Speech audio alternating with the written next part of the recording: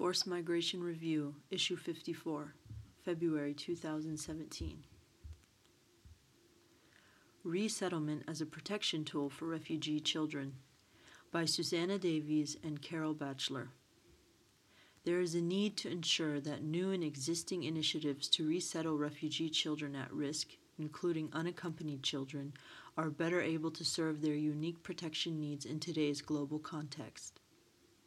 Today, more than half of refugees and asylum seekers worldwide are children under the age of 18. Displaced girls and boys leave behind not only homes and family members, but also the safety and stability essential to their long-term development.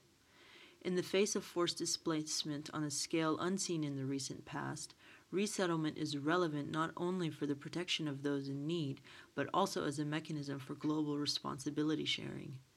A myriad of international agencies and the public at large have shown a surge of interest in resettlement, and resettlement of children in particular. Prioritization of children at risk as a category for resettlement dates back to the 1980s, when the United States established an unaccompanied refugee minor program to support children among the boat people fleeing Vietnam. Since then, other high-profile displacements, including that of the Lost Boys of Sudan, have led to an increased focus on unaccompanied children for resettlement.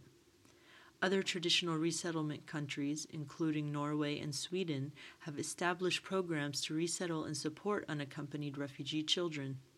The United Kingdom established a new initiative in 2016 to resettle vulnerable refugee children from the Middle East and North Africa, regardless of their family separation status.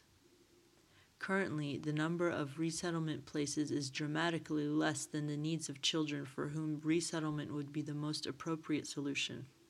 Globally, the UN Refugee Agency, UNHCR, submitted nearly 4,500 children and adolescents for resettlement in 2015, representing 3.6% of global resettlement submissions.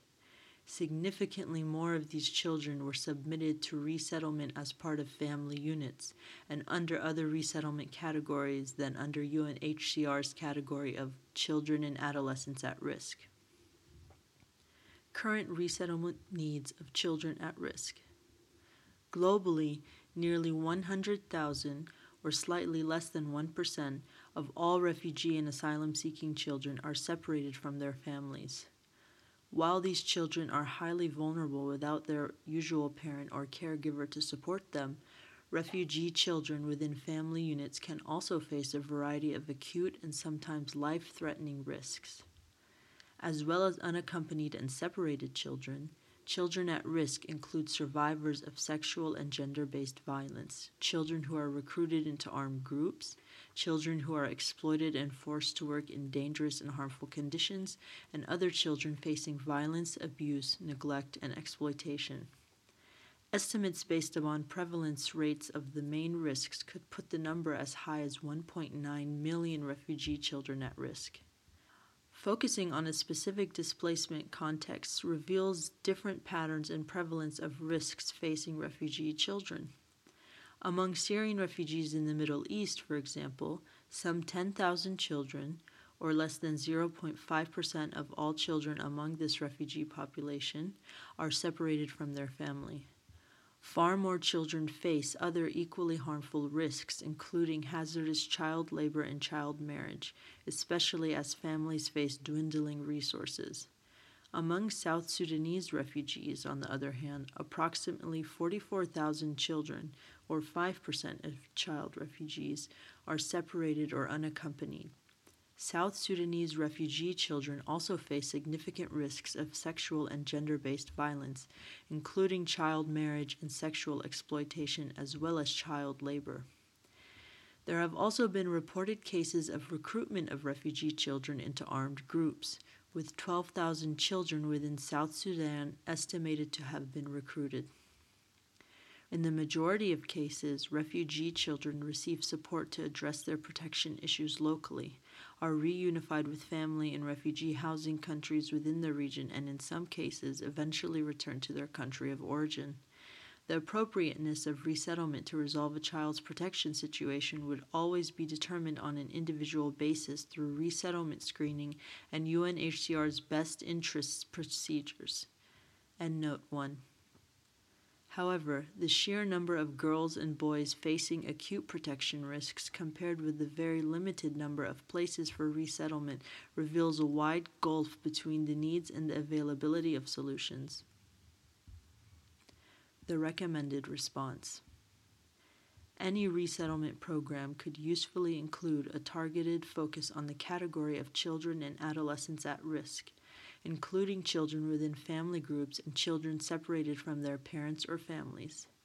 The UK's new initiative for children in the Middle East and North Africa is an important first step in this direction. Importantly, the children and adolescents at risk category avoids promoting negative coping mechanisms, as families have been known to separate on purpose in order to gain access to schemes which solely resettle unaccompanied and separated children. Recognizing that each child's needs, capacities, and protection risks are different, an individual assessment or determination of their best interests must remain central to any resettlement decision and guide the resettlement process. Family unity, in particular, must continue to be prioritized in best interest procedures and must also be recognized by receiving states as a primary consideration for the well-being of children, noting the pivotal role the families play in children's protection and long-term development. Prospects for family reunification should be a key factor in the decision whether to resettle a child, and steps should be taken to ensure that resettlement does not undermine or seriously hamper future reunion with their family. Following their arrival in a resettlement country, it is important for unaccompanied and separated children to be able to benefit from family reunification with both close and extended family members. Visa restrictions that prevent children from being reunited after their arrival in the country of resettlement with family members who are traceable present a significant obstacle to the resettlement of unaccompanied and separated children. In addition, family reunification policies could do more to accommodate differing cultural family structures within law and policy. Most resettlement countries currently only allow for family reunification with the nuclear family. Such restrictions have posed challenges to finding solutions for children trying to reunite with family members in the context of the recent emergency in Europe. Furthermore, shortened waiting times and prioritization of rapid processing of children at risk can help mitigate the long-term negative impacts of prolonged family separation on their development. Finally, continued support upon arrival in the resettlement countries is crucial for children and their families. Children and adolescents at risk will require continued protection services and assistance to integrate safely in their new community. Psychosocial services, whether through counseling or local peer networks, will be essential to assist children at risk and their families to overcome past experiences and successfully embark upon their new life. Careful attention should also be placed on initiatives to encourage integration, especially those pairing refugee children and families with members of local communities and providing opportunities to form new support networks. Canada's current Settlement Workers in Schools scheme provides an excellent example for support provision for children and families. And Note 2. Resettlement workers are based in schools, assigned to work with individual children and their families, and provide ongoing counseling, home visits, and educational advice and support. The future. Our collective focus on addressing the needs of children at risk could be sharpened, and new initiatives to respond to needs would be valuable. New programs should consider all children at risk, avoiding the pitfalls of focusing solely on unaccompanied and separated children. At the same time, UNHCR could do more to ensure that children and adolescents at risk, for whom resettlement might be in their best interest, are identified proactively. In refugee operations where systems already exist for identifying refugee children facing risks and referring them for local protection services and support, these systems could be better linked with resettlement services. UNHCR, its partners, and states must continue to identify innovative approaches to protecting children on the move, whether through resettlement or other pathways to durable solutions. Endnote 3. Importantly, any progress in keeping children on the move safe must include support to strengthen national child protection systems for the benefit of all children, as well as continued collaboration with states to ensure respect for existing principles and frameworks governing protection and assistance to children. It is no surprise that countries of asylum struggle to meet the demand for good quality child protection services in most refugee operations. However, resettlement will not be the solution in the best interests of the majority of the nearly 12.5 million refugee and asylum-seeking children globally. Most of these children and their families will remain in their countries of first asylum. To meet their protection needs, greater investment in long-term child protection and education programs within refugee operations is sorely needed.